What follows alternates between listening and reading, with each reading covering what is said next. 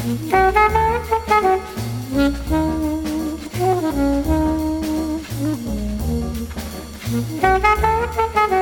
everybody, and welcome to the 110th episode of MTG Fast Finance, the podcast that shows up in the same pack every time. MTG Fast Finance is your weekly podcast covering the world of Magic the Gathering finance, collection management, and speculation. A quick message from our sponsor, Face-to-Face Games. Face2FaceGames.com provides competitive pricing on Magic singles and sealed product with shipping to both the US and Canada. Check out Face-to-Face card pricing via MTGprice.com, whether building your deck or stockpiling a spec. I'm your host, James Chilcott, a.k.a. at MTG Critic on Twitter. My co-host tonight is Travis Allen, a.k.a. at Wizard Bumpin', and we're here to help you guys make and save money playing our favorite game, Magic the Gathering. Hey, good evening, everybody. Just been a little less than a week, but James and I just couldn't wait to share more insight with you all. Our show is sponsored by MTGprice.com, the leading MTG finance community. Sign up today at MTGprice.com to manage your collection, track your specs, and read articles by some of the best financial minds in the hobby. Travis, the theme of tonight's discussion, I'm getting a very good feeling about MTG finance in 2018. Okay. Based on what we know about M25, which is already out, and what it looks like we're getting in Dominaria, and the fact that the next set we get after that is a core set, the odds of most of the most prominent specs seeing a reprint before they have time to spike is extremely small. It is feeling better than it did at various points last year, especially now that we're through the glut of Masters products. Yep. And I mean, there is, as we're going to see in our cards of the week, there's a lot of action. Yeah. A lot. Yeah. All right. So what's the breakdown for today? Well, as you alluded to, segment one is our top movers. We'll be covering all the cards that increased in price this last week, or at least increased enough to be worth talking about. Segment two, our cards to watch. James and I will share a few cards that we think could rise in price in the future. Segment three, our metagame week in review. We'll touch on some modern events, a deck or two, just kind of a quick overview. And segment four, topic of the week, the collation issues. Coalition, something glorious. Coalition. There's a card with that name. Something coalition where you win the game. Whatever. The coalition errors. Coalition victory. Coalition victory. That's what it is. Coalition victory. So this is not a victory of coalition for Wizards with Masters 25. So we'll get into that shortly. Let's start segment one. Top movers. Our first card of the week. Mages Contest foils from $2.50 to $5. Other than it's an invasion foil and there's no copies and it's a goofy card, I don't think this suddenly showed up somewhere. It's just someone bought the last copy, I guess. Yeah, I don't know anything about that card. Moving right along. Hex Parasite from New Phyrexia. Foils moving from $4 or so to about $9. This is about people speculating on sagas being breakable with things that can add or remove counters. I'm not 100% sure because I haven't read through the rules notes carefully in the leak as to whether manipulating counters on these things actually works. Why wouldn't it? Because it's possible they have errata already out of the box that says if you remove counters after you've gotten to such and such a chapter, like I don't know that you can roll them back. If you go to like chapter 2 in the saga, I'm not sure removing a counter takes you back to chapter 1 on the next turn. I'm not sure why it wouldn't. I mean, you might be right, but I have no reason to suspect that it would not work. It's a lot of effort to remove those counters. So if you're going through that to keep triggering one of the phases, remember you can only keep triggering phase 1 or 2 because it sacrifices after 3 regardless. Then I guess you can have it. You could use your Hex Parasite to keep triggering phase 2 of Phyrexian Scriptures and destroying. Oh, it would keep destroys all non-artifact creatures. That works. You can use Hex Parasite to just wrath every turn and it survives. Yeah. Exactly. All right. Next up, it is funny, right? Terrible, funny. Next up is Captain Sisay from Invasion. We saw foils and non-foils pop. Good luck finding any foils or owning a foil from Invasion. But the non-foils from Invasion, 18 to 38, pretty good jump. And I can confirm that at least one person paid 38 because I sold a copy. These saw a little bit of action back when the Planeswalker rule was introduced, or at least when they turned Planeswalkers into legends. Captain's Estate at that point jumped from, I think, a couple bucks up to like 10 or 15. Just kind of been hanging around there for a little while and doubled up again up to 38. And I mean, there's not more supply now than there was before, right? It hasn't been reprinted. So overall, I would guess this is probably a fairly sticky price, at least if Dominaria brings any cool cards along. We've already seen a bunch of legends that are going to make people want to build around legends more in general, in EDH specifically. And, we already saw a spike on Sisay and the other related cards, Untedake and Honor-Worn Shaku and all the other nonsense that peaked and then receded as people realized they probably can't earn a slot in the respective decks. But Sisay is a commander unto herself. People are already running that deck. She also fits into a bunch of other decks like Atraxa Planeswalkers. Now the Planeswalkers are legendary, and unless she gets a masterpiece in Dominaria that they've been smoke screening, I have every reason to believe that she continues to gain ground this year. I've got a couple of FTV foils up on eBay where I'm like the 10th best price on the site, and I'm in no rush to get to the front of the line. I would not be either at this rate.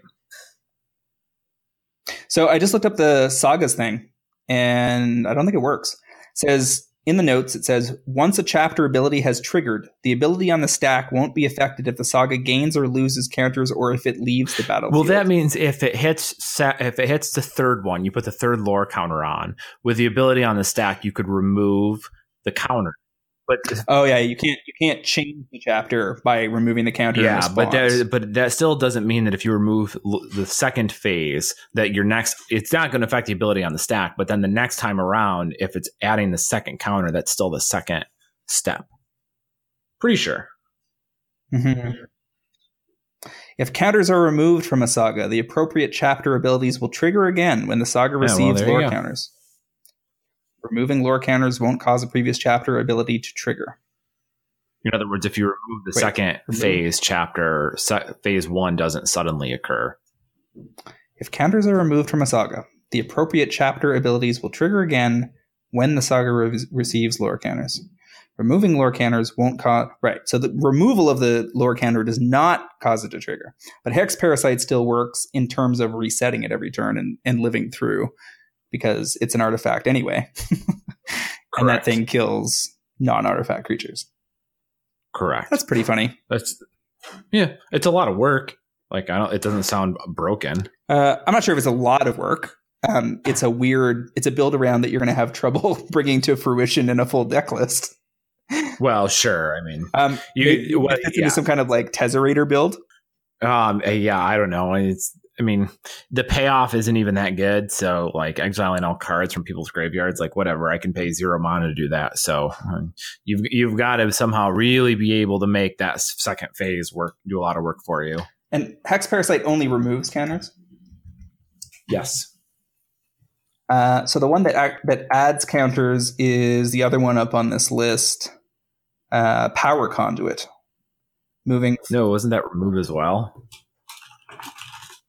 To remove a counter from a permanent, and then you can put counters on creatures or charge counters on artifacts. So you still get to remove the saga counter. Mm-hmm. Is there a way to add counters to these things? Speed them up? Proliferate. Right. There's enough ways to manipulate these that somebody's probably going to find some way to get there. Not on all of them. Most of them look pretty bad, but maybe the damnation one. Yeah, so you can stick Phyrexian Scriptures in Atraxa if you're playing Planeswalker Atraxa, and then immediately proliferate and destroy all non-artifact creatures, and then your next turn you exile graveyards, or you proliferate again, you get all 3 effects in one turn. On the trigger of the final one, it gets sacked, right? Yeah, it seems I would have to check the rules text for, but it is my understanding that it does say sacrifice after 3, so it's going to leave the battlefield. Yeah, so the only ones you'll be able to abuse then repeatedly are the ones you can roll back to. Yeah, essentially it's phase 1 or 2. You can abuse phase 1 and 2. Mm-hmm. All right, so moving right along here. We've got next on the list, Withdraw from Prophecy. Foils moving from $2 to $5. I'm assuming that's a pauper play since that's a pretty decent bounce spell in that format. I would be inclined to agree with you. Hey, you want to hear something cool about Withdraw? Okay. Withdraw allows you, if I'm remembering this correctly, to exile a token Simian Spirit Guide from your hand for mana because of an odd way the rules are written. Because if you create a token of Simian Spirit Guide in play, and then you cast Withdraw, keeping in mind that state-based actions are not checked during resolution of a spell, you return the Simian Spirit Guide token to your hand. It cannot be exiled from your hand, but it does not get removed from your hand by state-based effects because you're still resolving it. And then the second line is then return another target creature to its owner's hand unless its controller pays 1, and then you could exile the Simian Spirit Guide token from your hand to add that 1 mana. So you would never need to do this, but technically you can. I feel like I'm going to get that wrong if it's on the judge test. Yeah, well, that's a buddy of mine, like a level 2, Blaine. Thanks for the info, Blaine. You told me about this years ago. It's finally useful. Next on the list, Mesmeric Fiend from Torment. Foils moving from $2 to $4. Has Mesmeric Fiend been printed in common? Is this a pauper thing? Yeah, Torment. All right. Well, that's what that's all about. Llanowar Elves is getting reprinted in Dominaria, so 7th edition foils have not surprisingly made a move from 20 to 40 plus. That's probably relatively sticky. 7th edition foils are already hard to find, and now people who particularly want to bling out their standard decks, I guess, have a high-end option. Aura Samit Guardian, a fairly useless card from Future Sight. Foils moving from $3.50 to $8. I've got to assume that's just people cleaning up a relatively rare foil. Would be my guess. I just checked her, and she doesn't mention legends anywhere. She is a legend, but she doesn't have anything going on there, so I'm not clear what the angle is with Ores. She was also the worst of these, essentially. They're all pretty bad, but yeah. Corlash was fine. Sure. It's cool. But you had to work for him, too. Sure. And by modern creature standards, it's too much work for the outcome. Yeah, yeah, for sure. But Corlash was cool. Wild Cantor, the 1 mana 1/1 that you can sack to add the mana back to your mana pool. It's a mana neutral spell. Foils from $2 to $4.50, $5. I would assume this is part of a modern combo deck. I know it's been in them before. None of them have ever stuck around long enough for Wild Cantor to matter that much. So I'm gonna take the guess that that's what it is. Looking this up on Goldfish, the only deck that runs this that I can find is all spells. Yeah, I mean, it's a storm counter. It's a free storm counter. I know. I saw somewhere someone playing some like 2-drop deck that it might have been part of that. That was like a bunch of Burning Tree Emissaries and whatever that other one is from Innistrad, Shadows over Innistrad, that does something similar. The 2 mana that adds 2 when it comes into play. Mm-hmm. Herbalist, I think. Yeah, I thought Wild Cantor might have been in there. Yeah, Wild Cantor was in there because it turned on your Herbalist, because that one required you to have lost a permanent. I guess that could be it. But I mean, this is only in Guild Pact, so it's not like there was a huge supply left at this point. Speaking of which, all spells has to be one of the weirdest decks of all time in Magic. It's a strong claim. It's the one that uses Undercity, Informer, and Balustrade Spy, right? The one that takes about like half an hour to figure out how it actually works if you've never looked at it before. I actually don't have the list in front of me, so I'm not even sure. And this copy, the one I'm looking at, aside from running 1 Wild Cantor, runs an Underworld Cerebus in Legacy and finished 4th in an IQ. That's not a card I expected to see in Legacy, and certainly not expected to see it in this deck. That is a curious one, I suppose.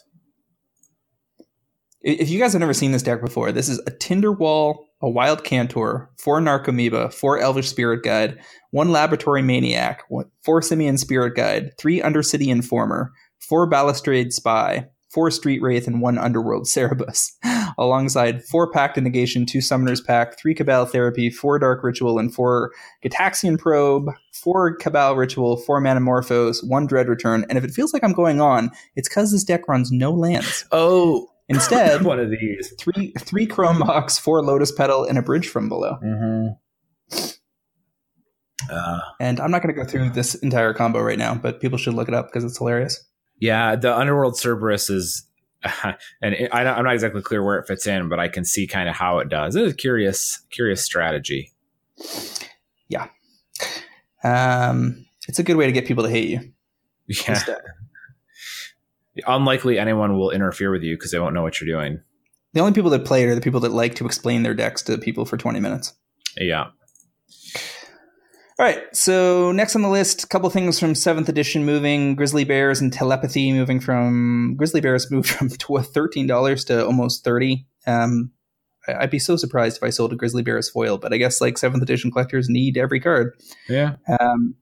Probably more importantly, Daybreak Coronet from Modern Masters 2015 made a move from $8 to $20. That one's probably pretty sticky because the reprint in Modern Masters 2015 is a few years back now. We haven't seen a reprint, and Boggles is pretty good in Jundland.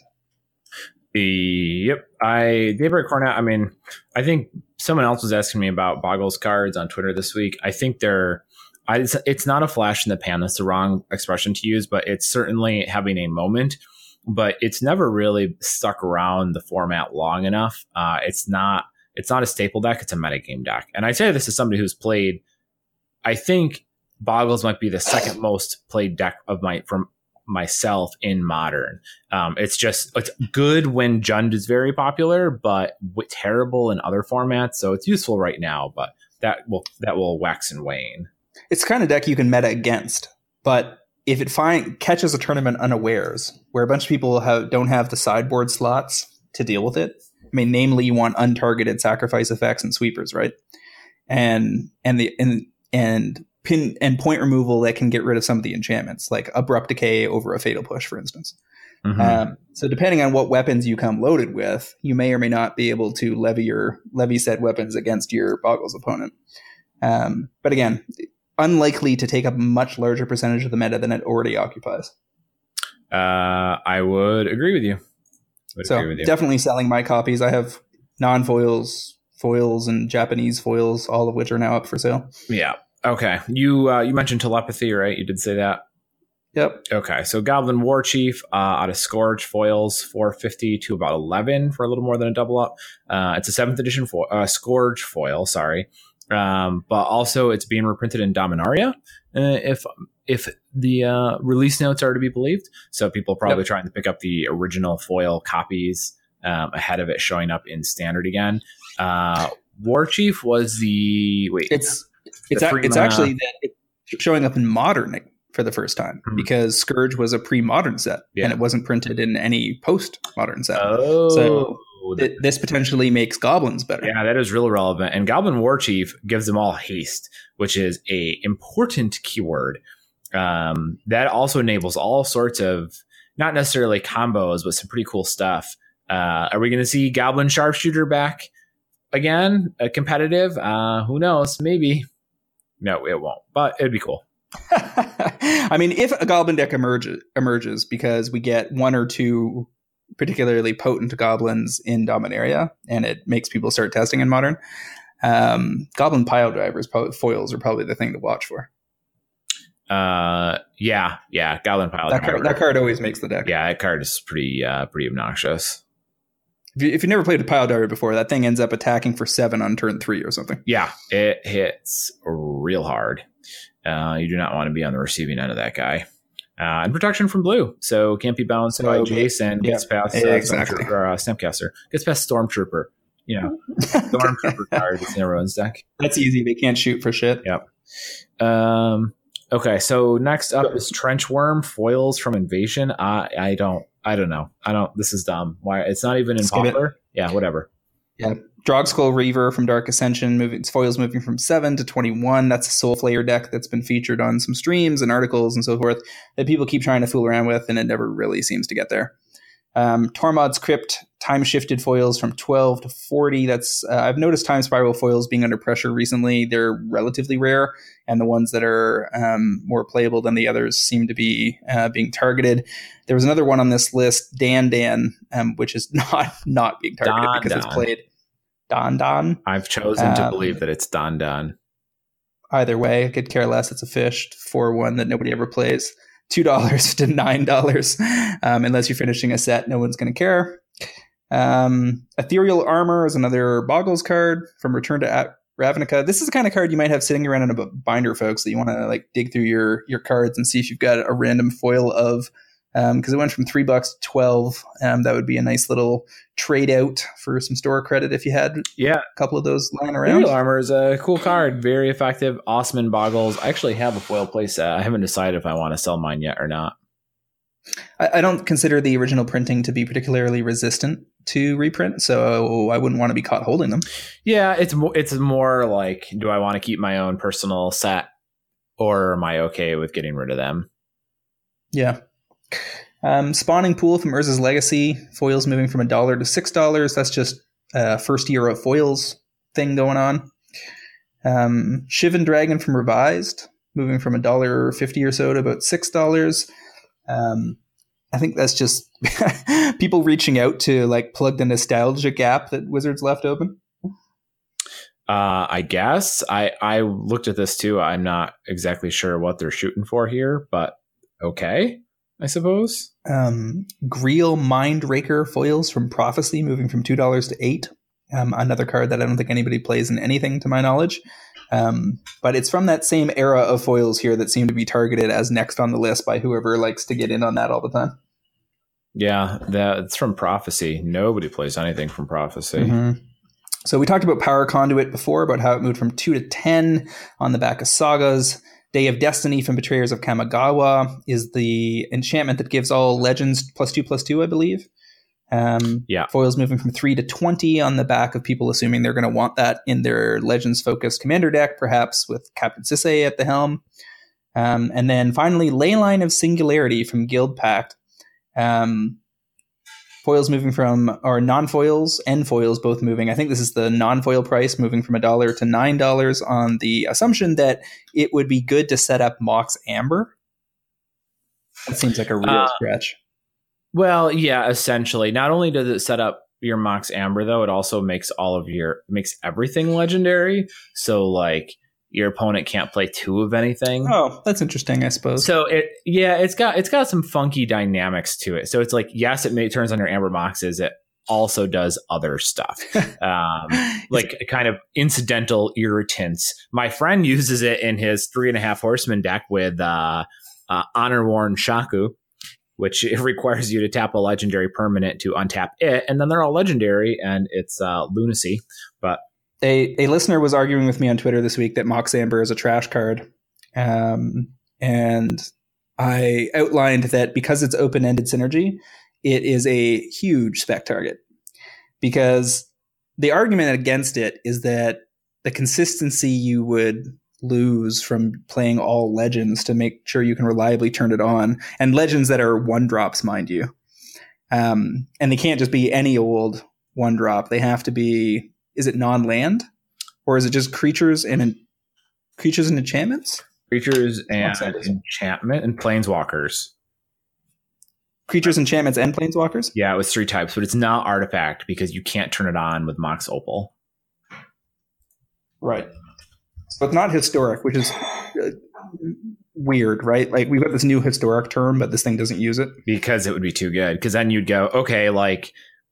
Some 1 mana artifact, Mox Opal, Amber Mox turns on from the Mox Opal, but now Mox Opal's on because you have Metalcraft, and now you have 2 Moxes on turn 1. And if your land was an artifact, now you have 3 mana on turn 1. Like, you can see where that would go. Yeah, and actually, we got it wrong. It's add 1 mana of any color among legendary creatures and planeswalkers you control. So it doesn't even work off like Legion's Landing or anything. So I fully agree that this thing can easily whiff in Modern on lack of a deck shell and consistency. But I know I would almost certainly run it into Tracks of Planeswalkers, because as soon as I get anything down, the this thing turns on and makes perfect mana for the rest of the game. Well, it doesn't make a rainbow, but it's going to be solid. And other decks and EDH will probably find a reason to run it. And I hope it does nothing up front and tanks through the floor, because the thing about this open-ended synergy it has is that it is 5 or 10 years down the road at the outside. Eventually, there'll be a preponderance of legends, especially now that they seem to be focusing on EDH and printing lots of legends into it, that this thing eventually gets good, right? And even in Modern, somebody will figure it out at some point. Like Saffron will run something on it or something at some point. I'm curious. It's definitely on my radar. It looks like exactly the kind of card that a bunch of people will get hyped about, and then the smarty pantses will say, no, it's terrible and you're terrible, and then it'll crash and go nowhere and then become a spec. Yeah, it's the worst card with the word Mox in it, but it's still a Mox. Yeah.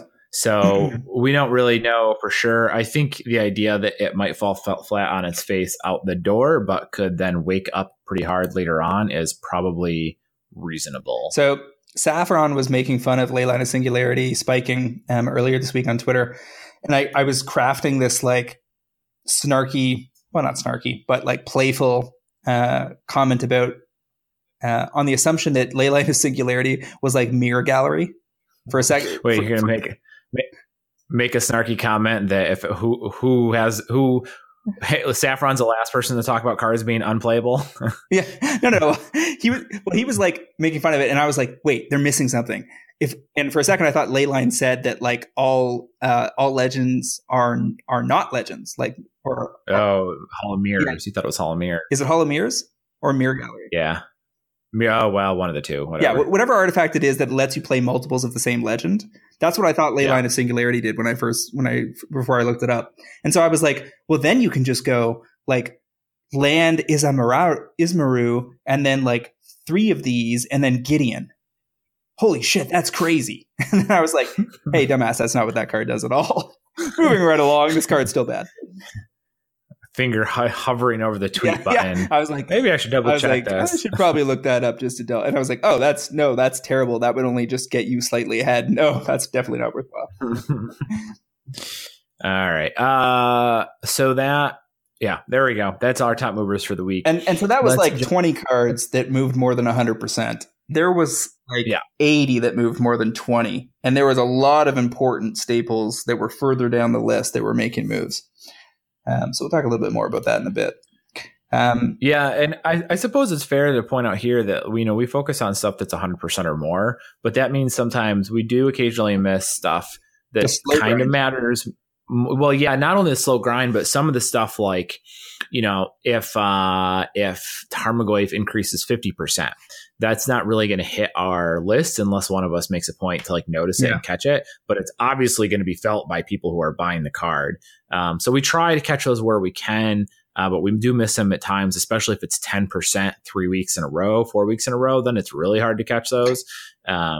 So just keep we have a way that we track this, but like we can't track everything all the time perfectly. And that's a point we can't really stress enough, is that percentage returns are never the whole story, because you have to actually relate your returns in real dollars back to your hourly wage as like a reasonable baseline to compare to. So I mean, I hate like $1 cards that go to $2 because you're 100% up, but it's if you're selling a playset at 8 and the time spent and whatever, and if you've got a decent job and you're a full-grown adult, then that doesn't work out. But let me use my first pick this week to elucidate the point, or illustrate the point.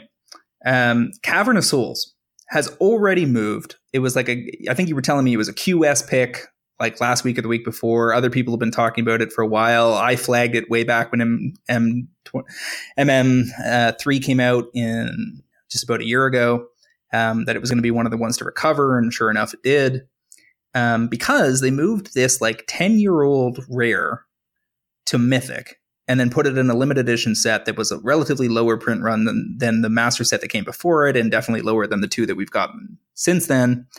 And so lo and behold, I'm buying fresh copies this morning at $72, feeling confident. Now, why is that? because it's probably only got another 25 or 30% to go. Like it could end up at 100, 110, maybe 120 this year. And that's not huge in terms of percentage gains. But if I get in on that at 280 a set, and I'm able to out it at 400 and dip below that and offer it to somebody on Twitter at 380, I'm still going to clear 100 a set. I mean, for very, very little effort. And, to get $100 back on 300 inside a year is a very reasonable return.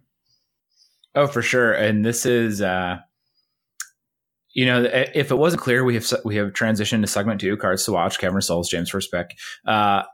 Yes, I think that you pointed this out to me, and I thought it was, I took a look and I'm like, damn, this is a good pick because the supply is low across the board. I don't know where else they would put it, especially not where it would matter, because even if you WMCQ it, that's not enough supply to dent the price that much. What Snapcaster WMCQ is like $140 or something. It's like heavily played in Modern. It's like the 13th most played land in Modern. It's like the only non-shock fetch, I think. They're the highest non-shock fetch, maybe behind Eldrazi Temple. It's heavily played in Legacy. It's like the 15th or 16th most played land there. And it's like 11,000 copies in EDH. It's like, and casuals really love this effect because they hate their spells getting countered. So kitchen table Magic players are not paying $100 for Cavern of Souls. Usually, most of them won't. There are idiots. And some of them might. So, like, even if a lot of those people can't afford it, there is still sort of the, or shouldn't say can't afford it.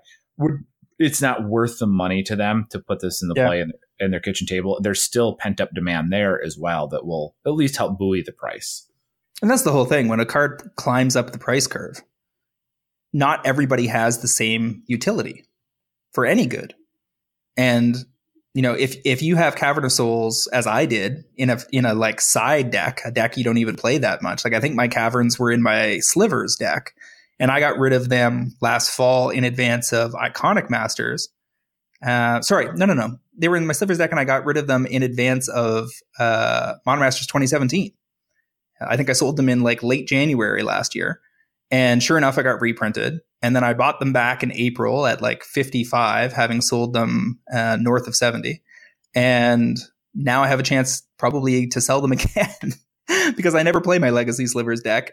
And I also need them for 5-color humans, but I haven't even really had time to take that out for a spin yet. So, I'm happy to hold. And I actually started acquiring again this week, even though it's already moved up some. Because I think it's going to get there. Like, it's just got all those factors that you listed. Like, even if it was just Eldrazi and 5-color human demand, that would be a lot in Modern. But as you said, I mean, there's like fringe decks like Slivers and Elves and now maybe Goblins, and Merfolk runs it all the time. And the thing is that when these decks run this card, if they're tribal, that's why they're running it. And they usually run 4 full copies. I mean, Bant Spirits runs it too. There's been a lot of tribal decks that have emerged in Modern, and this card is indispensable. So having moved it from rare to mythic seems like a tremendous mistake in terms of making it available, but Wizards didn't have all the information at the time.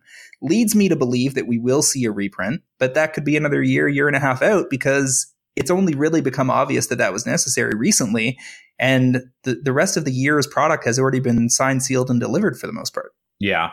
I'm not going to say that it can't show up anywhere else because there is a couple more products floating around, but that is a pricey card to put someplace. To include. Yeah. And it's probably got to be a promo because it's never had a promo. And it could be something like a WMCQ or something similar. But as you said, that would only really put pressure on the foils, which are peaking towards 200. And I'm talking about the non-foils getting in the low 70s and aiming to get out over 100. Yeah. It's it's well positioned, I think. And the buy-in is hard to it's hard to stomach that, I think, but it does seem very well positioned. And the guys over at QS want to pat themselves on the back for setting us up. Like, whatever, that's fine. Good job. But I mean, it's so good. Lots of people mentioned it, and it was a good idea every time. Yeah. and it's really not a mystery to anybody who tracks this stuff that the top cards that have Modern Masters 2017 are all making moves, right? Like Liliana has already made a move recently. Snapcaster has and will probably continue to. arguably Snapcaster could be on this, my list for this week as well. It's not here, and it wasn't in my article. I launched a new series today called Tipping Point, which is focused on low supply cards, and I didn't include Snapcaster, but only because I ran out of word space. That card that's even more heavily played than Liliana was reprinted at Mythic from Rare, just like Cavern, and because it's like top 5 cards, top 10 cards in Modern, is going to appreciate another $10 or $20 before it sees a reprint, would be my thinking. Okay, so now you ran in the year pick of the week. Now you're running in the mine, buddy. Oh, that's yours? Oh, my bad. I'm sorry. I didn't notice that. By all means, Travis, tell me about your fresh, unheard of pick, Snapcaster Mage. Yeah, well, whatever. Dumb card, blue card, nerd mages. Yeah. Snapcaster from both Innistrad and Modern Masters 3. Currently, they float between 60 and 70. I think it's 60 for Innistrad and 70 for Modern Masters 3. But it's more played, and I double checked this because you mentioned it earlier, and I double checked it. It is more played than Liliana in basically all the formats. Like it definitely sees more play, I think, in Legacy. It sees more play in Modern. Kind of shows up in more decks too at this point. You see Liliana and Jund, of course. But beyond that, she doesn't get too much action in Modern. She also, has kind of given up a slot to Liliana the Last Hope as well. Yep.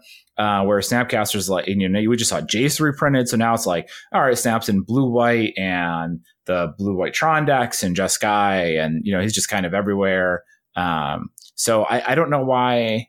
Looking through it, the inventory is pretty low. There's only 22 Modern Masters 3 sellers right now, and nobody's got more than a playset, and I think that's only one person. So overall, supply is very low. The card is played more than Liliana, which is like $120. It's got the exact same printing. It was in Innistrad, it was in Modern Masters 3, and it was a WMCQ promo.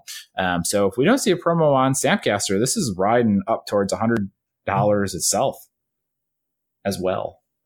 Yep, I think so for sure. What's your favorite of the 3 Snapcaster arts? The original one is certainly memorable, but definitely weird.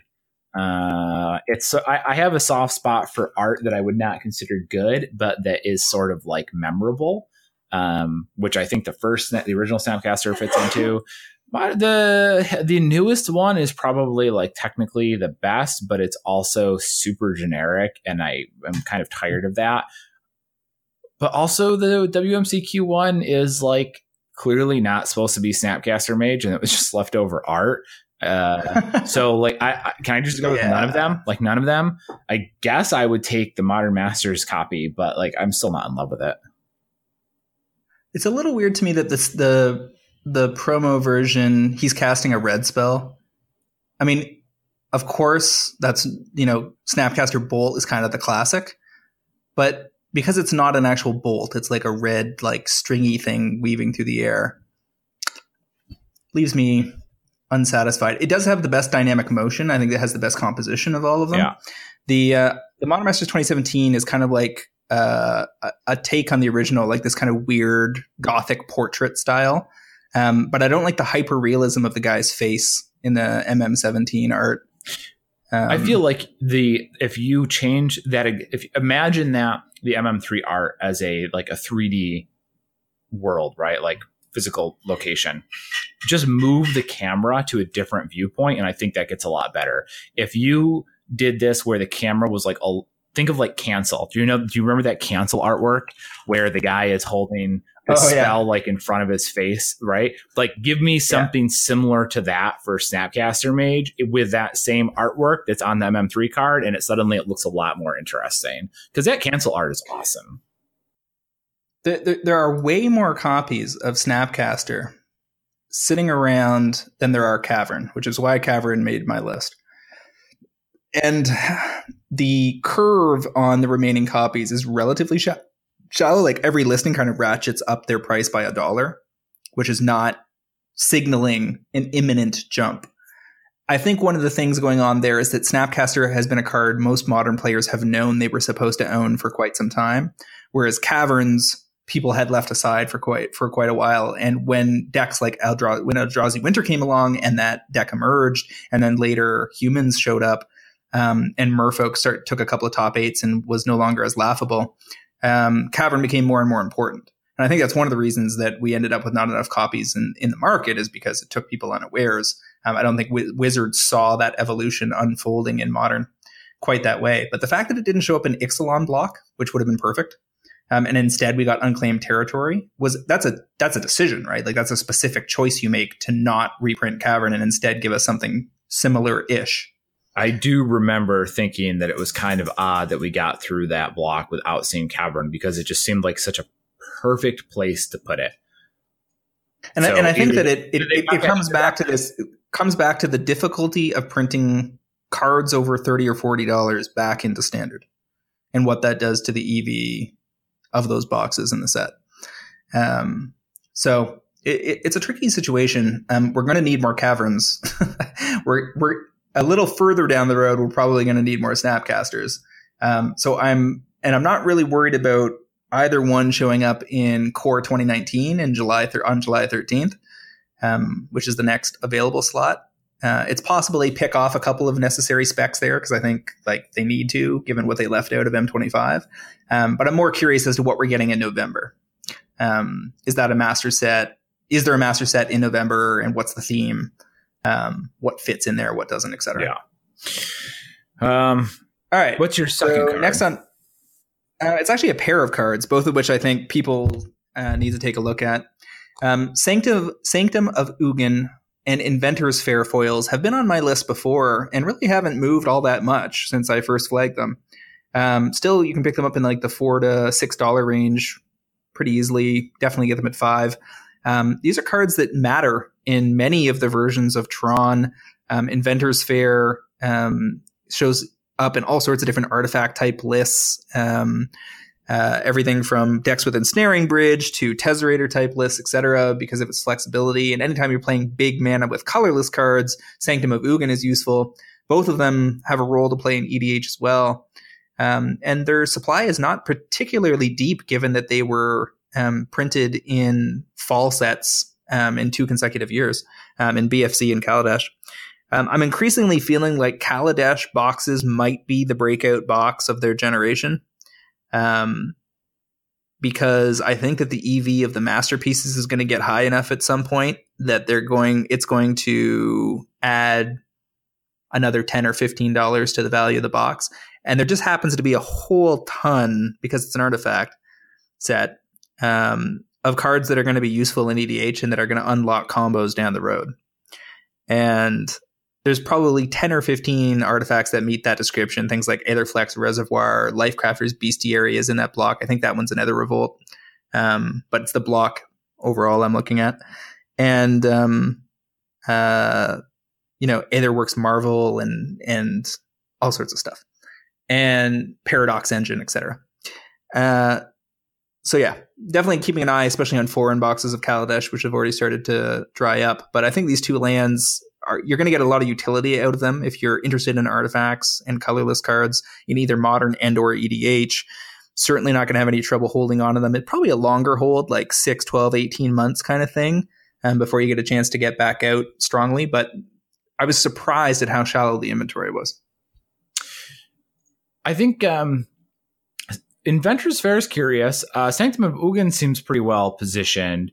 The supply, I'm looking at like 40-ish, a little less than 40 vendors on TCG for foil copies. So definitely on the deeper side of things, but, that price runs up to, stops at around $5 to $6, starts at $250. Yeah, it's not bad. You've got a pretty good EDH play pattern, like 3,500 decks, which is not a tremendous amount, but it's pretty good for a card that hasn't been out that long. And it is, like you said, it's pretty open-ended. People are going to be more and more. It's a lot of players building decks going forward will stick Sanctum of Ugin in their EDH deck just because it's essentially a free tutor at some point, especially if they're playing some Eldrazi, stuff like that. So, I do think the road to Sanctum of Ugin foils is probably on the longer side, but it certainly is a type of card that could be a $15 to $25 foil after a while that just kind of snuck up on people because Wizards just never got around to putting it anywhere. Yeah, I think your money's going to be is going to turn around quicker on something like Cavern of Souls. These are more about, picks that are good pickups that will reward you in the long term. But there's only 23 vendors for Inventor's Fair foils, and that's a year younger. Yeah. than the Sanctum of Ugin. So that signals to me that it sees greater use. And that curve is a lot steeper. It goes from like 6 up into 10 like relatively quickly on TCG Player. So I mean, I think if you get in on those at like $5 or $6, you'd be looking pretty good. The other one that also fits into this whole paradigm is Spire of Industry, right? That's the one that makes colorless, but you can pay 1 to make 1 mana of any color, activated only if you control an artifact. So it like fits perfectly into Affinity, and they've been running it ever since it came out. You can get some of those foils in the $7 range, and I suspect they're going to end up in the 15 to 20 range, just like these other two. Yeah, that might even go faster. Yeah, it's possible. I didn't realize Spire of Industry was that low, or sorry, Inventors Fair was that low supply. There must be demand there that I am unaware of.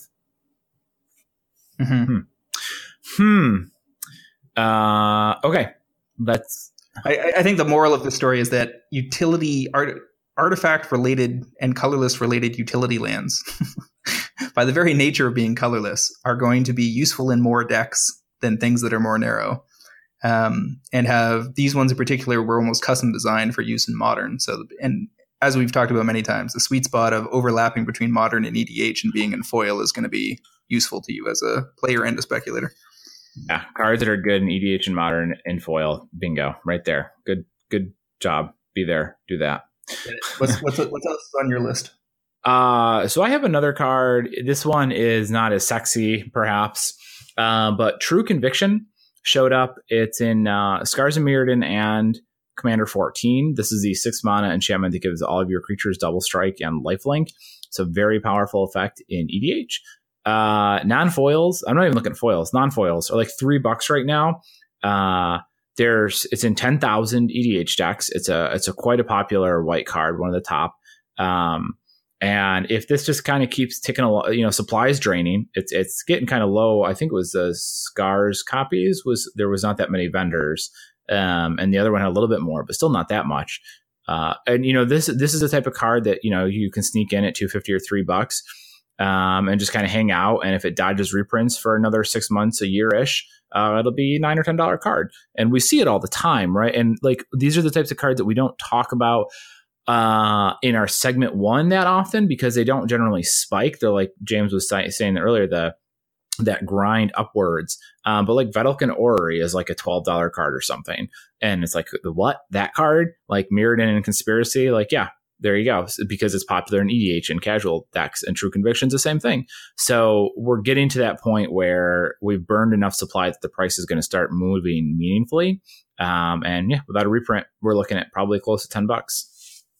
This would never have been on my radar, but there's a couple of good strategies for these types of cards that are specific to EDH, that are going to drain at some point, that you could throw a few $100s at and really help them move along on that path. So say this is $3. A lot of the vendors on TCG are listing it at $3 plus $3 shipping, making it a $6 card. So if you add a bunch of that to your cart, and you happen to be in one of the states that's paying the local sales tax, you're going to get closer to $7. So what you want to do in that situation, just to check when you're on the page on TCG, is you sort by item price, not item price plus shipping.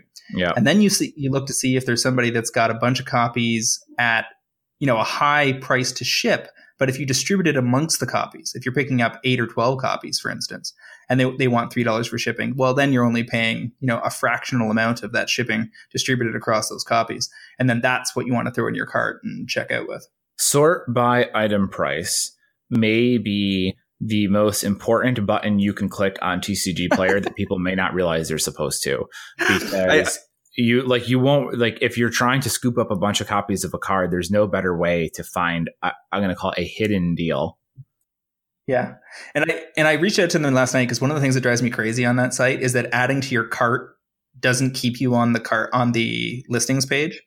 You know how it always pushes you to the confirmation page, and then you have to press back? Oh, man, that drives me crazy. I hate that. I mean, and people will say, it only matters if you're buying 100 copies. But it's dude, like, you can just be putting a deck together. I'm doing it. So, but it's also useful functionality for players who are trying to assemble decks, right?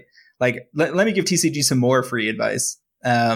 They could add functionality to the site that would tie in deck lists and allow people to auto-populate carts from them. And that would probably be very popular. Yeah, I think you've mentioned that a couple of times in the past. No, and I'm not saying you're a broken record. Like it's a good idea. One last thought I had that I forgot to mention when you're talking about like Sanctum of Ugin, Ventress Fair, and it applies for like True Conviction too, is, there are certain cards we talk about that are definitely sort of like a buy a couple copies and look to resell them, which is like a Cavern of Soul, Snapcaster Mage type of thing. Yeah. But there are also cards that are completely serviceable as like a trade for this at your local store type of thing. It's like, it's more of a trade target than a card to buy. And I try and mention this occasionally, but like those to me are those types of cards. Like, oh, this guy wants to pick something up from me. I'm not sure what to finish off the trade with. Oh, these types of cards are a good way to balance it. Why don't I grab those? And then that like, if you got to pick up a $3 card out of the guy's binder somewhere, that's a good place to check. Yeah, I mean, the other strategy here, especially when you're dealing with EDH cards that are, say, sub $10, so it's not really worth you listing them onesie twosie on eBay or TCG Player, is it's a buy list play, right? Like one of the cards that contributed to one of the good buy lists that I sent to Card Kingdom a few months back was a whole pile of Grasp of Fate, right? And a whole pile of Atraxa. And Atraxa had appreciated quite a bit, but Grasp of Fate had gone, like my in might have been like $1.60 or something, and they were offering $4.10 trading credit. I mean, you don't want to buy one single copy of a card at $1.60 and try to sell it at $4.10. Like you're living your life wrong. But if you bought 20 or 30 or even 8 or 12 copies, and you're trying to do that kind of thing across a bunch of different cards, and then you're going to put together a buy list order and turn it into some dual lands or something. Now you're living your life well. We are now a life advice cast. Life hacks. We can be like a ninja. Speaking of which, transition. Did you see what went down on Twitch last night? I mean, I didn't watch it, but I know that he played Fortnite with Drake and some other people. Brother, it was the most surreal experience as a gamer. Like one of the weirdest things I've ever seen happen. And I think that like everybody felt the same, and it actually felt very special. Like it sounds really weird if you didn't watch it. And I don't think that the YouTube clips are going to fully cover it because they're going to be like segments of the play, whereas I was like sitting in the back on the couch, like sorting cards and doing work on my laptop while I watched these guys for like 5 hours. But I'm from Toronto. Drake's from Toronto. I have friends of friends who used to hang out with Drake when he was like post Degrassi days. Like he was like this no-name Canadian Canadian public television actor that you would never have imagined would have ended up being this massive international hip hop star. Like anybody that knew him in his early days did not see that coming. And here you got this guy Ninja, who was a Halo player when he was a teenager, a successful competitive player. He had some real problems with one of his eyes where like his cornea was disconnected or something, and it looked like his gaming career was at risk. And then he starts playing PUBG, and then he transitions over to this new Fortnite game. And the company that made Fortnite was practically failing, and Fortnite looked like it was going to fall in its face. And then they imitate PUBG with a new version of Fortnite, and all of a sudden it explodes into like this international sensation. And Ninja starts building up followers like crazy. Like on a good weekend on Magic, if you have like a major tournament going, is like 10,000 people watching, right? Mm-hmm. They peaked at 600,000 people watching. And this was for casual play from the dude's basement. Was that last night? They hit 600? Yeah, last night. 600,000. And this started at like 11 p.m. Most of the East Coast was asleep already. And then Drake and Juju from the Pittsburgh Steelers, I guess, and Travis Scott, another rapper, and then Kim.com shows up. Like the guy, this is like the international like MP3 mafioso dude that like got raided by the FBI in New Zealand, and all his his hundreds of millions were impounded. And I'm sitting there on my couch last night at 2 a.m. watching Drake, Juju, Ninja, and Kim.com play Fortnite. It truly felt surreal. The important question was anyone other than Ninja anywhere near competent? They were. I think that's what made it so endearing, right? And I think ever turned the game on before. Yeah. That's why they were interested in playing with Ninja. They all play, and I think like Juju and Kim.com are like competent players, like say my level. Like win a game here and there, but just blase average players, never going to do anything special.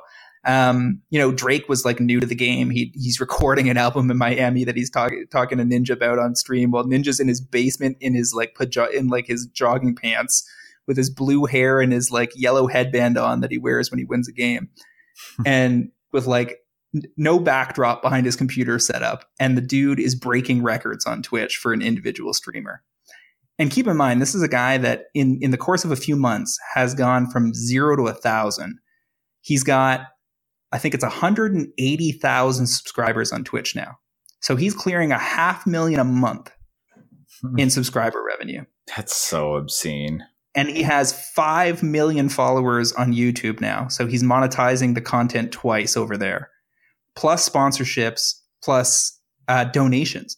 I watch this guy all the time while I'm working now. God, the donations make my skin crawl. I don't understand this culture at all. Like this is part of the gaming culture I don't get. If I'm watching like Todd Stevens play or Caleb, every once in a while I'll throw those guys a few bucks or give them my subscription for the month because dudes are working hard. They're trying to like build something out of nothing. That makes you want to donate. But Ninja's going to be a multimillionaire. It is a multimillionaire. The amount of checks he has incoming, even if they haven't landed yet, like say he's on a 2 or 3 month delay on that stuff. Yeah, he can't go out and buy a Porsche today, but that's forthcoming. And you get these people that check in with him and say, "Oh, I'm really depressed. You get me through my depression. Here's $100." Yeah. And you're like, why are people that can't afford it donating $100 to millionaires? It's crazy. Same reason people buy and sell the same Magic deck once every 3 months because they just. But I found it fascinating in the sense that like the potential for Twitch, and this is something that Ninja talks about on his stream a lot, which I think is prescient. That so he has 180,000 subscribers, and that's an all-time record. But that might be tip of the iceberg. There's 7 billion people on the planet, and gaming is bigger than Hollywood. So Twitch is not ascendant. Like Twitch is at the start of its curve of popularity. So we're going to give it a couple years. We're going to have gamers in their basement making $2, $3, $4, $5 million a month, outstripping all but the highest paid professional athletes. It was very curious, and I'm not a Fortnite player, but I still found the idea of this event curious.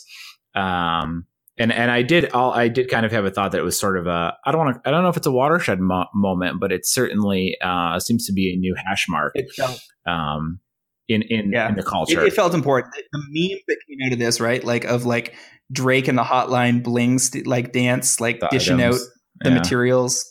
Yeah.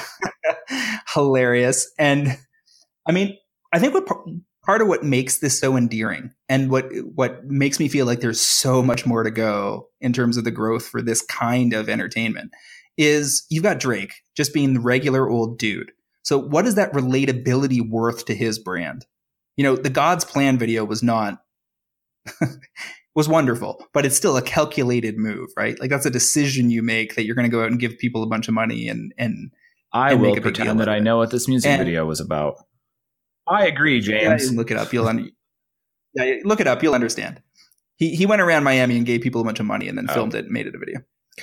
And so,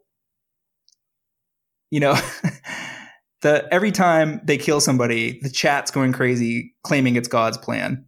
And it's just a meme factory. But the fact that all these superstars are playing in an arena where they're no longer the top dog was fascinating because it made them so relatable. And it's funny to see Drake being shy to this guy who's playing video games. Well, in his it's basement. Also funny. Sorry, go ahead. And then to see like the game unfold, right? Like you asked, like, could they pick up a controller? Yeah, they were doing okay, but Ninja was carrying hard, which when you see a really great player playing alongside like average players, it shows you how great they are. Like like Drake and Ninja played by themselves for a little while, I think 3 or 4 games, and they won 2 of them. And, Drake clearly felt good about it. Like thought like it was awesome to play with Ninja. Part of that right there is that you've got what is intrinsically this sort of like mundane average guys in their house doing this activity, right? Like, it didn't really like matter how good Drake was or whatever. You just took him out of his element and you weren't putting them somewhere else in the entertainment industry. You were putting them just sitting in front of a computer playing a video game, which is something everybody watching can understand, right? They can see themselves there. So you're putting him in a scenario that makes everyone watching feel like that's very relatable, which I'm sure helps tremendously for him and gets people jazzed about it too. Cause it's like, oh, even these like wildly successful, like A-list personalities, S-tier personalities can still hang out at home and jam video games on a Wednesday night, right? Like, Mila Kunis used to play WoW. She kind of kept it under wraps and eventually used a voice modulator because people were annoying the shit out of her. But like these people do this type of thing, and seeing it on display like that, really, I'm sure gave a lot of people the fuzzies. And this is the tip of the iceberg, right? Because Twitch and Twitter and Epic and everybody involved saw huge benefit from this, right? So this won't be the last time with these guys or other people. Like Ninja's going to make a habit of playing with celebrities. Then other big streamers are going to make a habit of it, and it's going to be a thing. And it's going to go on for forever. There's going to be like all this overlap for years and years, and it's going to define core portions of the gaming culture. And I think that the reason this long-winded discussion, which though fascinating is somewhat off topic, is to circle back to how ineffectual Magic is as a brand in terms of understanding that space and being able to leverage it to their advantage. Like they had that was it the Seahawks player that was big into Magic that they've had on game nights a couple times with the Command Zone guys, and that's cool. That's a smart move, but their lack of outreach, their inability to get to the kitchen table as a topic is what's holding them back. And it's the reason that they're never going to have a 600,000 viewing day on Twitch, because they don't understand this culture. Most of the people that are in executive positions inside that organization, even the ones that have been recruited in from ostensibly tech-style companies or roles, like I think the new president of Wizards is from Microsoft or something, right? Like came from the Xbox side. It's not enough. Like it's going to be the like people sub 30 that were dyed in the wool in that culture, that grew up as gamers, that understand Twitch as core entertainment, that don't even have cable in their houses and don't watch TV anymore unless it's Netflix, that are going to drive that revolution. And at some point or another, Wizards are going to have to, and Hasbro in general, is going to have to come face to face with the fact that they should be outsourcing this stuff, that they need a strategic partner. As much as they have failed to actualize that in the past, if they do not go down that road and find a strong, enduring partnership, they are going to get left behind. They are being left behind. Yeah, you talk for so long and then I forget all the points I want to make. I mean, yes, you're completely correct. Arena is clearly them trying to get that started. I guess it's probably hard to make a push like, oh, let's get Drake to play Magic on stream when you're showing off MTGO. That's just, not the, you don't ask out the person of your dreams and, show up in a rust bucket. You want to make sure you're going to impress, when you make that big push. And I get Arena's probably moving in that direction. But I agree that like they've got to really play catch up, and they could make good use of a contractor or somebody who knows this stuff and knows how to do it. Somebody it's going to have to be definitely somebody young, because, most of this older generations, and you and I, more so you, are definitely on the, really both of us are on the wrong side of this, in terms of age range, right? Like you're going to need somebody who, like you said, like grew up immersed in this culture, because the gaps in generations from like a social and cultural context is ginormous relative to where it used to be. But there's definitely an opportunity there for them to make it up. I guess we just have to see if they can pull it off. I do want to take a moment to say that Fortnite is bad and dumb. It's not a good game. It's not. I like it. But I'm like, it's really cool that all this is happening. But I'm like, God, Fortnite, really? Like I started playing PUBG and I've been really enjoying it. I'm like, okay, like I'm in the game that like it's popular. Like I completely miss League of Legends and Dota. I never liked any of the MOBAs. But I'm like, all right, I am with the culture when I'm playing PUBG. It's like, oh no, Fortnite's really popular now. And I'm like, no, this game's bad. Stop playing it. I strongly disagree, but that's a debate for another time. I guess the other little leak that I caught on Twitter this week from a tweet that was later deleted, so it's relatively spicy. Oh, that's what that was. That there was some Wizards unveils about plans they had for Arena, where there wasn't any screenshots or anything of like demonstrable upgrades, but they've at least caught on to a couple of things that they need to do and are claiming that they are doing them. One is that if you've ever watched people stream Eternal or Hearthstone, you can hover over the cards in the Twitch stream and it shows you what they do. That is such a huge quality of life upgrade. If I'm in Twitch watching LSV play Eternal, I can put my mouse over the card and see it. Yes. Which is what I've talked about with you in the past, remember? Vaguely. That's a cool feature. That this is something they need to do, and it's been done. First I saw it was in Hearthstone. They added it, I think, last year. And recently I saw it, LSV playing with Gabby, and I moused over and I was like, I can't really watch Eternal because I don't know what these cards do. And then I noticed that the card popped up when my mouse moved, and I was like, oh, forget it. This is totally fine. That's a big moment. I was about to turn off the stream. And that's how our significant others feel every time they see us watching a Magic tournament. So the ability for them to boot the thing up on their iPad while they're sitting beside us, and if they show the slightest bit of interest, to tap on a card and see what it does, or you mention something and they just, politely check it out, gives Wizards an on-ramp that they desperately need. My complaint has always been that Wizards does not reach outside the circle of existing players, that they have given up on building the user base and have focused almost exclusively for 5 years or so on terms of squeezing more money out of each player per year. Yeah, I remember. And that's a reasonable strategy, but it's not the whole thing. Like, you should be doing both. You should be growing the player base and squeezing more money out of each of us every year by providing a high quality product. I remember thinking about this ages ago. And I'm like, why are they not RFID chipping the sleeves so that at the Pro Tour and the finals, so that we know like everything that's on the table and what's going on, and you can see them on your computer because they're keeping that information updated for people. I'm like, why don't I know what is happening right now? Even if I know the card, sometimes the glare is bad enough that I can't see what's going on. I'm like, you should be making the information about the game more accessible to the people who are watching it, this Twitch overlay thing is just the latest version of that. Yeah, and that's why I've talked about in the past as well, is that you could do a Microsoft Surface project, and it's a little weird to refer to that technology because it's like 10 years out of date, but like light table technology where you use gesture-based commands on a touch screen that's lying horizontally in front of you. So what I think should happen to Magic is that, yes, they need to build up all this Arena stuff, but they need to have a mode in Arena that's like top 8 mode. And they use it at GPs and Pro Tour. And when you make top 8, you put your deck aside, it's loaded up in Arena, you're playing at a light table, and then everybody gains all the benefits of watching you play online. They can touch the cards, they can rewind the play, they can play out the lines differently against their friends to see how the game might have turned out differently. They can buy cards through the interface.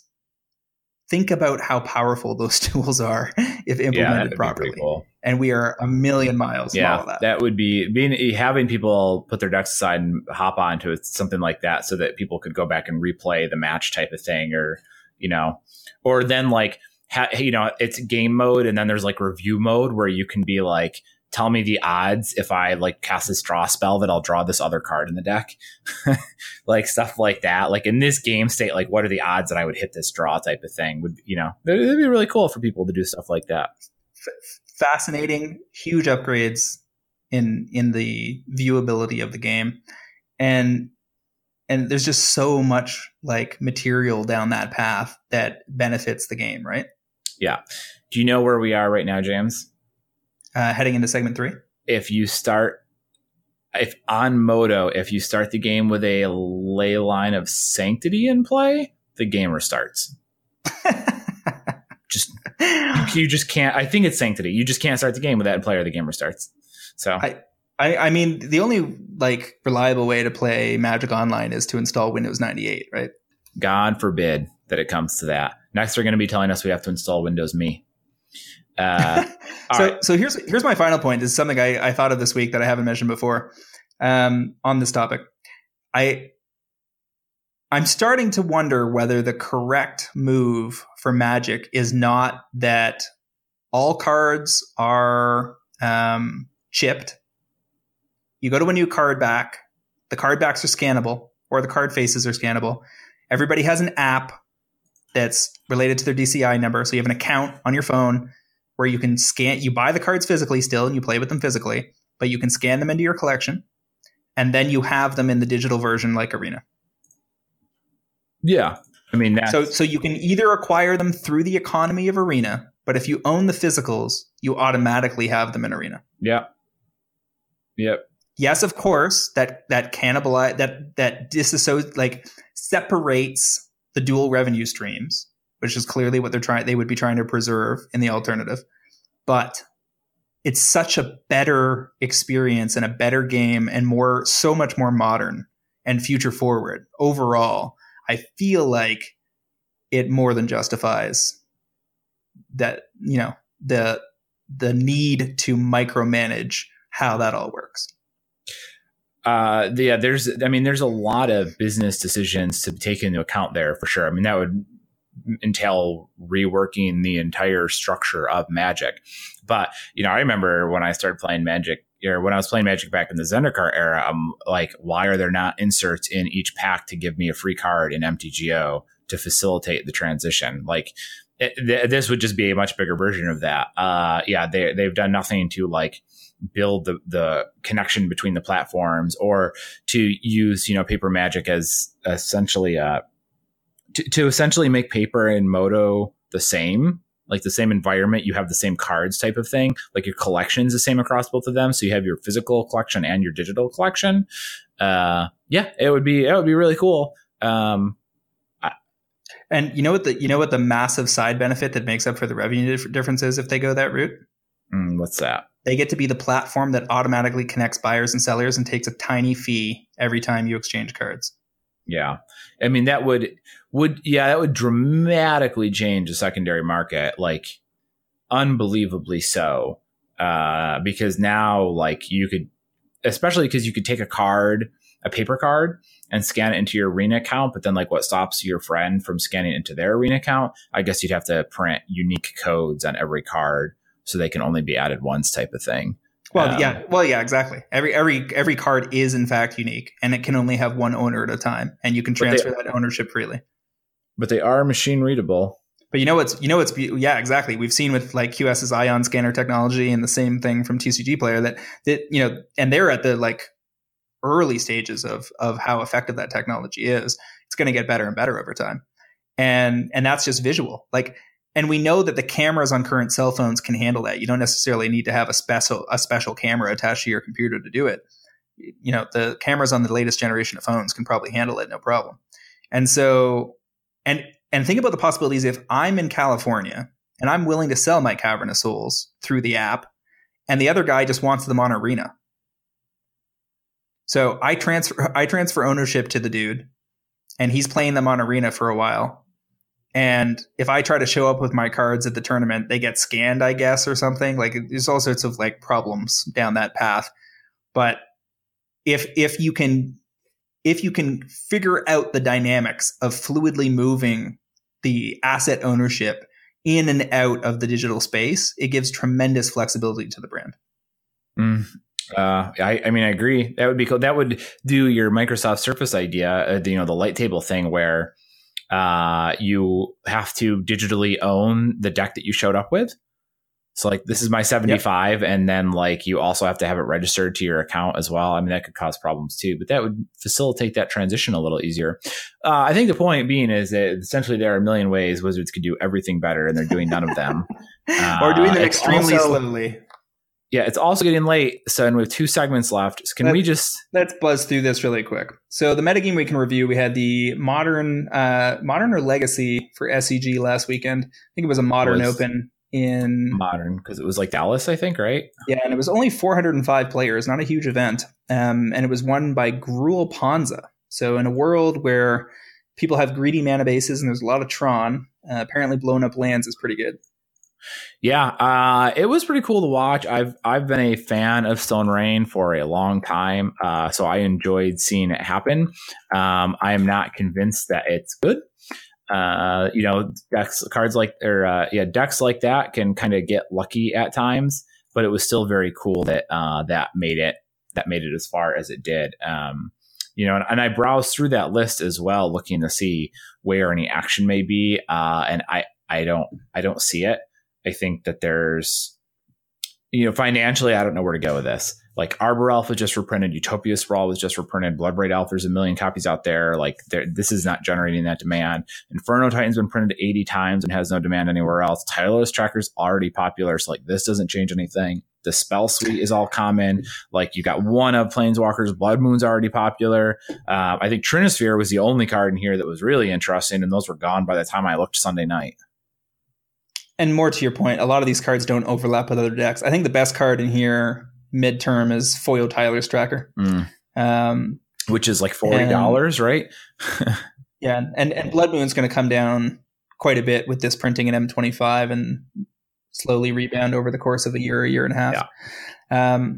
Yeah. So, I mean, there's not a lot of overlap with other decks in the format, so I think you can make a pass on this. The rest of the top 8 was Storm, Infect, Storm, Black-Green Tron, Eldrazi Tron, Jund, and Blue-White Control. The stuff that you would expect to see. Nothing jumped out at me as being super, super interesting that would be anything new or exciting. I am curious to see whether what's going to happen in this format, given that not very much in Dominaria seems to impact Modern. Most of the pros I queried this week seem to feel the same as we did, that it's mostly an EDH set. And I suspect we're going to have to dig pretty deep based on what we've seen so far when we have Todd Stevens on to talk about that set. But we've only seen about 55 or 60% of the set, so there could easily be some surprises left. Yeah, it also strikes me that Dominaria is has some odd stuff going on that, when they're spoiling Ixalan and it's like, oh, look, out of 10 cards spoiled today, 4 of them, 6 of them are tribal cards for vampires or merfolk or pirates. It's like, obviously none of these really matter at all. Whereas Dominaria is sort of like all over the place and it's got some weird effects. So it might take some time to figure this stuff out. Yeah.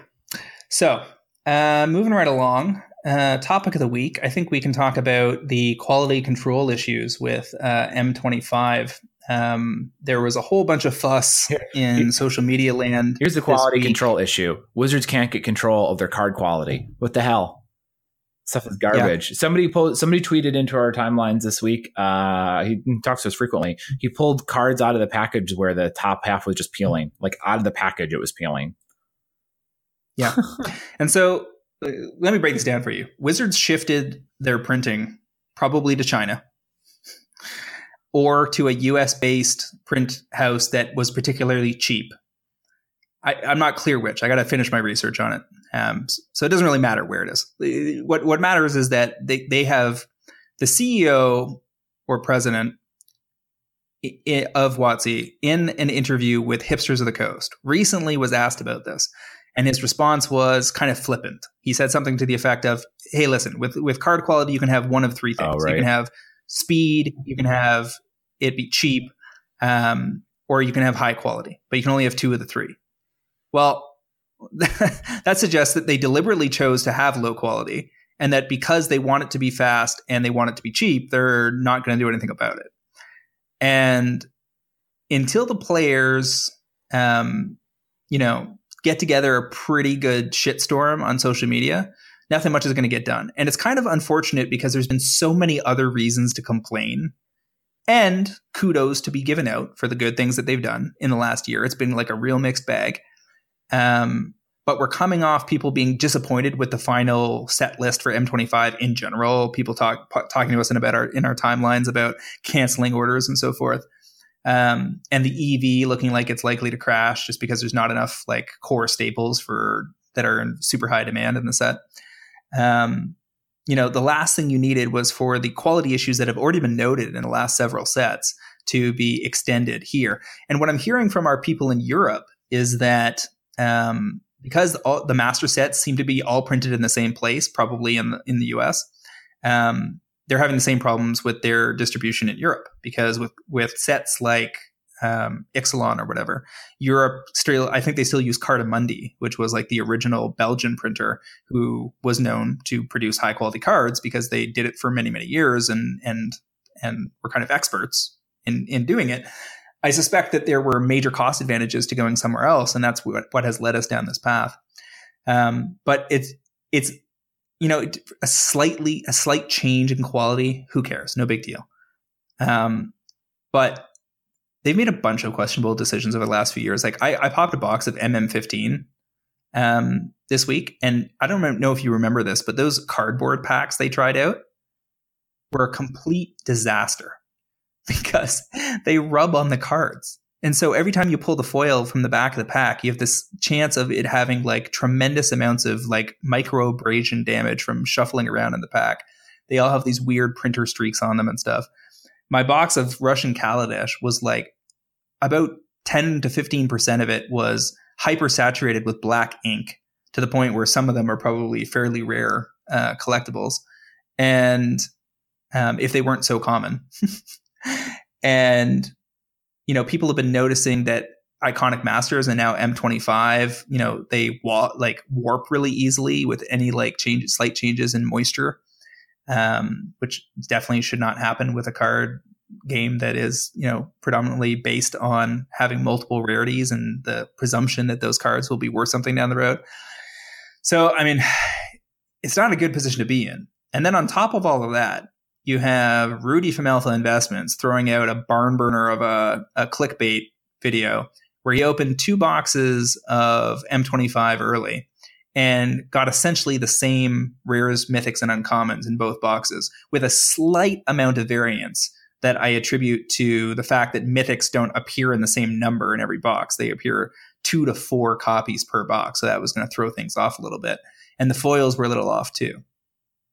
So then everybody starts going crazy about how blah, blah, blah, blah, blah. This is this big deal. So many of us threw out feelers into the community to say, like, can you replicate this? And most people come back with, no, we can't. Like I talked to Ed from Cartel, and he said, we didn't check it real carefully, but we opened a ton of product and didn't notice any patterns. But I talked to other people, and at least 3, 2 in the US and 1 in Europe, said, yes, we carefully examined this while we were opening it. And after we had been through a couple of cases, we could predict based on the first box in the case what the next box was likely to have. And it didn't work 100% of the time, but it does not look properly randomized. And so what that suggests is that on the cutting room floor, the big sheets come off the printing press, they cut them up, they put them in the piles, and then they get collated by, you would think, a sorting machine probably. But it could be by hand. My guess is it's by a sorting machine. But you would assume that there's supposed to be a step where they shuffle them and then insert them, or that they put them into different stacks and then the machine varies how it mixes them in. So maybe it's like this card is every 30-second rare for a while, and then it's every 40-second rare. You know what I'm saying? Like you can have a relatively simple program that semi-randomizes, but makes it so that you don't notice runs of the same cards between multiple boxes. So then Rudy posted another video where he tried to replicate it because it's massive clickbait, and everybody was questioning whether it could be replicated, and he couldn't. And then he posted a third video. And in this one, he picked 2 boxes from completely different cases from different distributors. And they had the exact same foils, plus or minus 1 or 2 cards. You should not, it should be insanely rare to have boxes share a majority of the foils being the same, even in a set where there's a foil in every pack. I haven't done the math, but I would have to imagine that the odds of getting 24 identical foil cards in the foil slot would be astronomical, to say the least. or even like 20 or 22, right? Like, because there's some, it's never going to, I don't think it's going to be predictably perfect, but it's still problematic, because if people get enough data to be able to map, like to be able to open a couple of packs and map the rest of the box, then it makes loose packs a complete disaster. Now, keep in mind, loose packs are a dumb thing to ever buy anyway, unless you're buying from a reputable LGS that you trust. Not the kind of thing I recommend buying on eBay, etc. But, not everybody has $100 to throw around, so there are people that do it, and they should be aware. It's good. It's, if you just need a draft set for your friends, it's reasonable to buy loose packs then. Well, it does matter, because you're not getting anything good. Yeah, exactly. So, I mean, the problem is that if it is determined that there are like a certain number of configurations for a box, or that the run of rares in a row continues, because keep in mind, there's like 50 something rares and you only get 24 in a box, and a few of those are 2 to 4 of them are going to be mythics, right? So it's not actually odd that you would have rares overlapping between two boxes, because you get a chance at roughly half the rares each box. So some overlap is totally normal. But that's not what we're seeing here. We're seeing like the same pack in the same slot in the same box, sometimes being the same. Yeah, that's very. I don't know what to make of this, both from the sense that like I don't know how much it matters. Like, in the sense that, like, what does it matter to the average player that like these boxes have coalition issues? I don't think it does, right? Like, most people are buying it because they want to grab some cards. That's fun for them to open, or they're going to draft it, or what have you. So, like, the coalition issue isn't really going to come up unless their shop is like cracking one box in the case, realizing what boxes will be good and which ones won't, and only selling the bad boxes, I guess. But like, how many people around, how many stores are really going to go through all that? It's going to be minimal. Yeah, in a reputable LGS, it's probably a non-issue. You're also, technically all boxes are mappable. It's just sometimes, because there's no true randomization when it comes to computers. But it also would require, in certain situations, more boxes than they would ever print of a set. So, they are effectively unmappable for the most part if they do it correctly. Well, in RTR and Theros, there was a mapping software that was available for purchase that successfully mapped like boxes with very high certainty after you had opened. I think it was something like, I can't remember exactly how many packs it was, but it was like if you opened a quarter to a third of the box, you would know what the rest of it was you were getting. And I actually used that to pull packs out that had good cards I knew that I wanted to resell, and used the rest for draft. Yeah.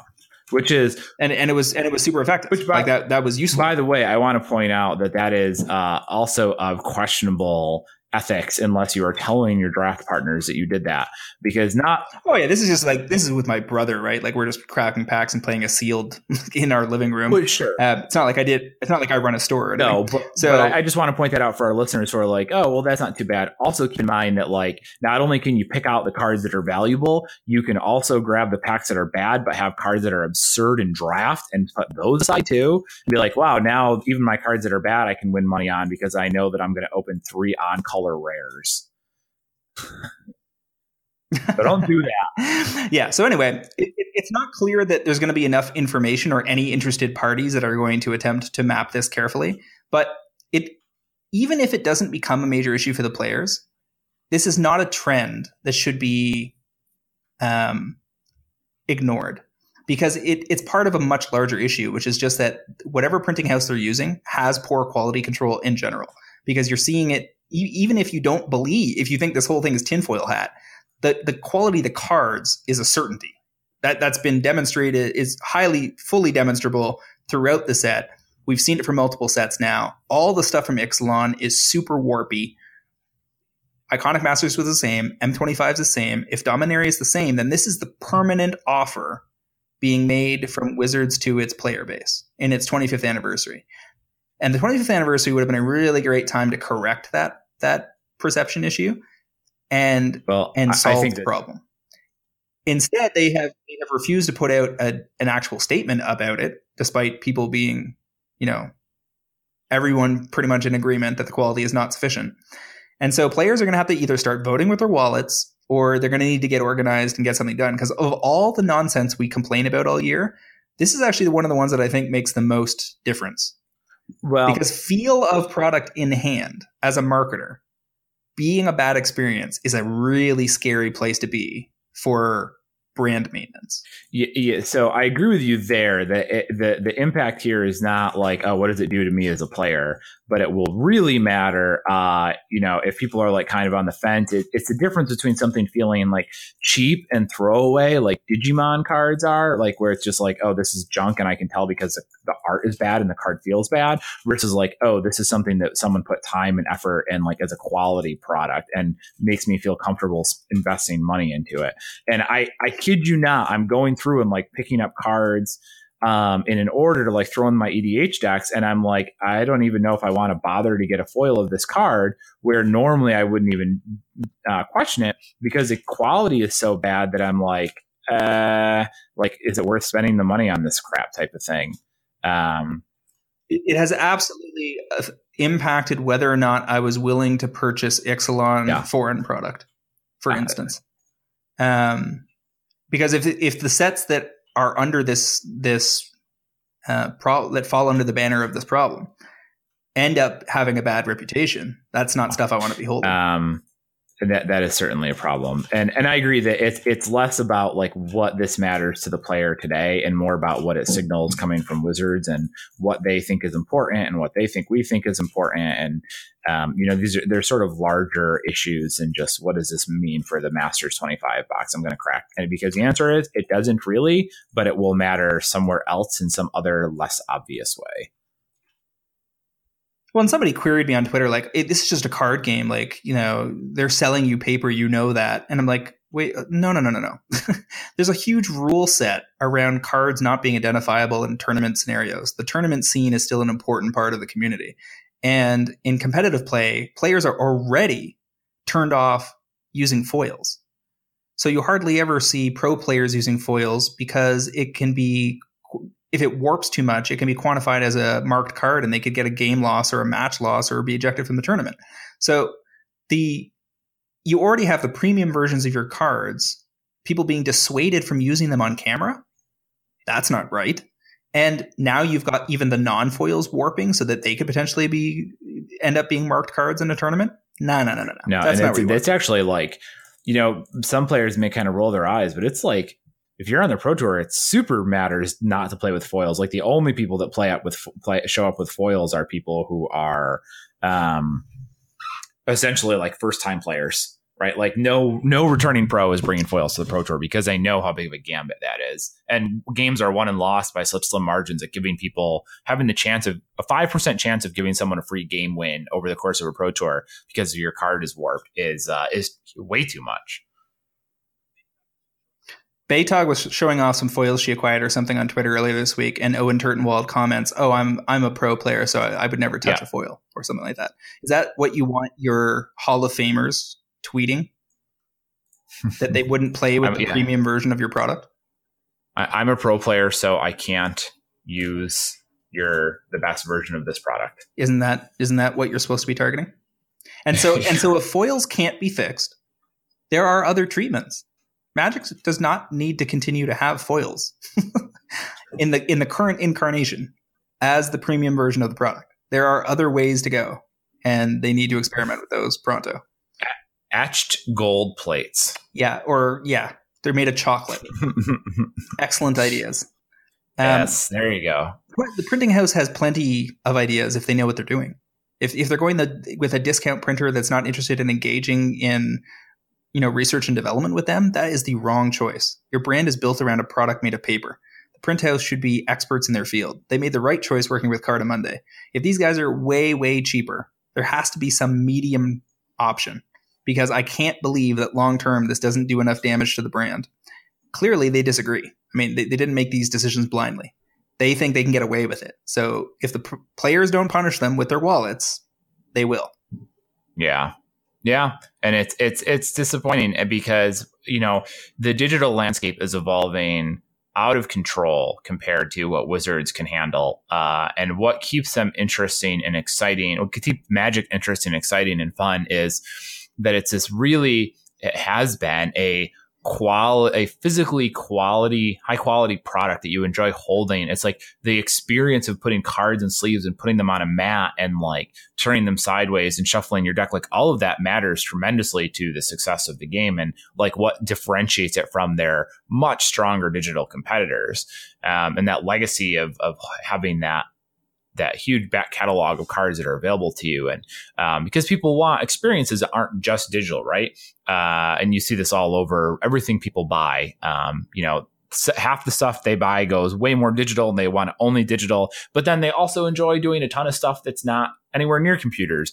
Board games are hugely popular, and the more pieces and the more things you can touch and, the more physical objects you get to hold and the higher quality it feels, the more, the more fun it is to play with that, because that's missing in so many other places. And if Wizards can't put together a digital product that anyone cares about and also can't produce a physical product that nobody enjoys holding, what are they left with?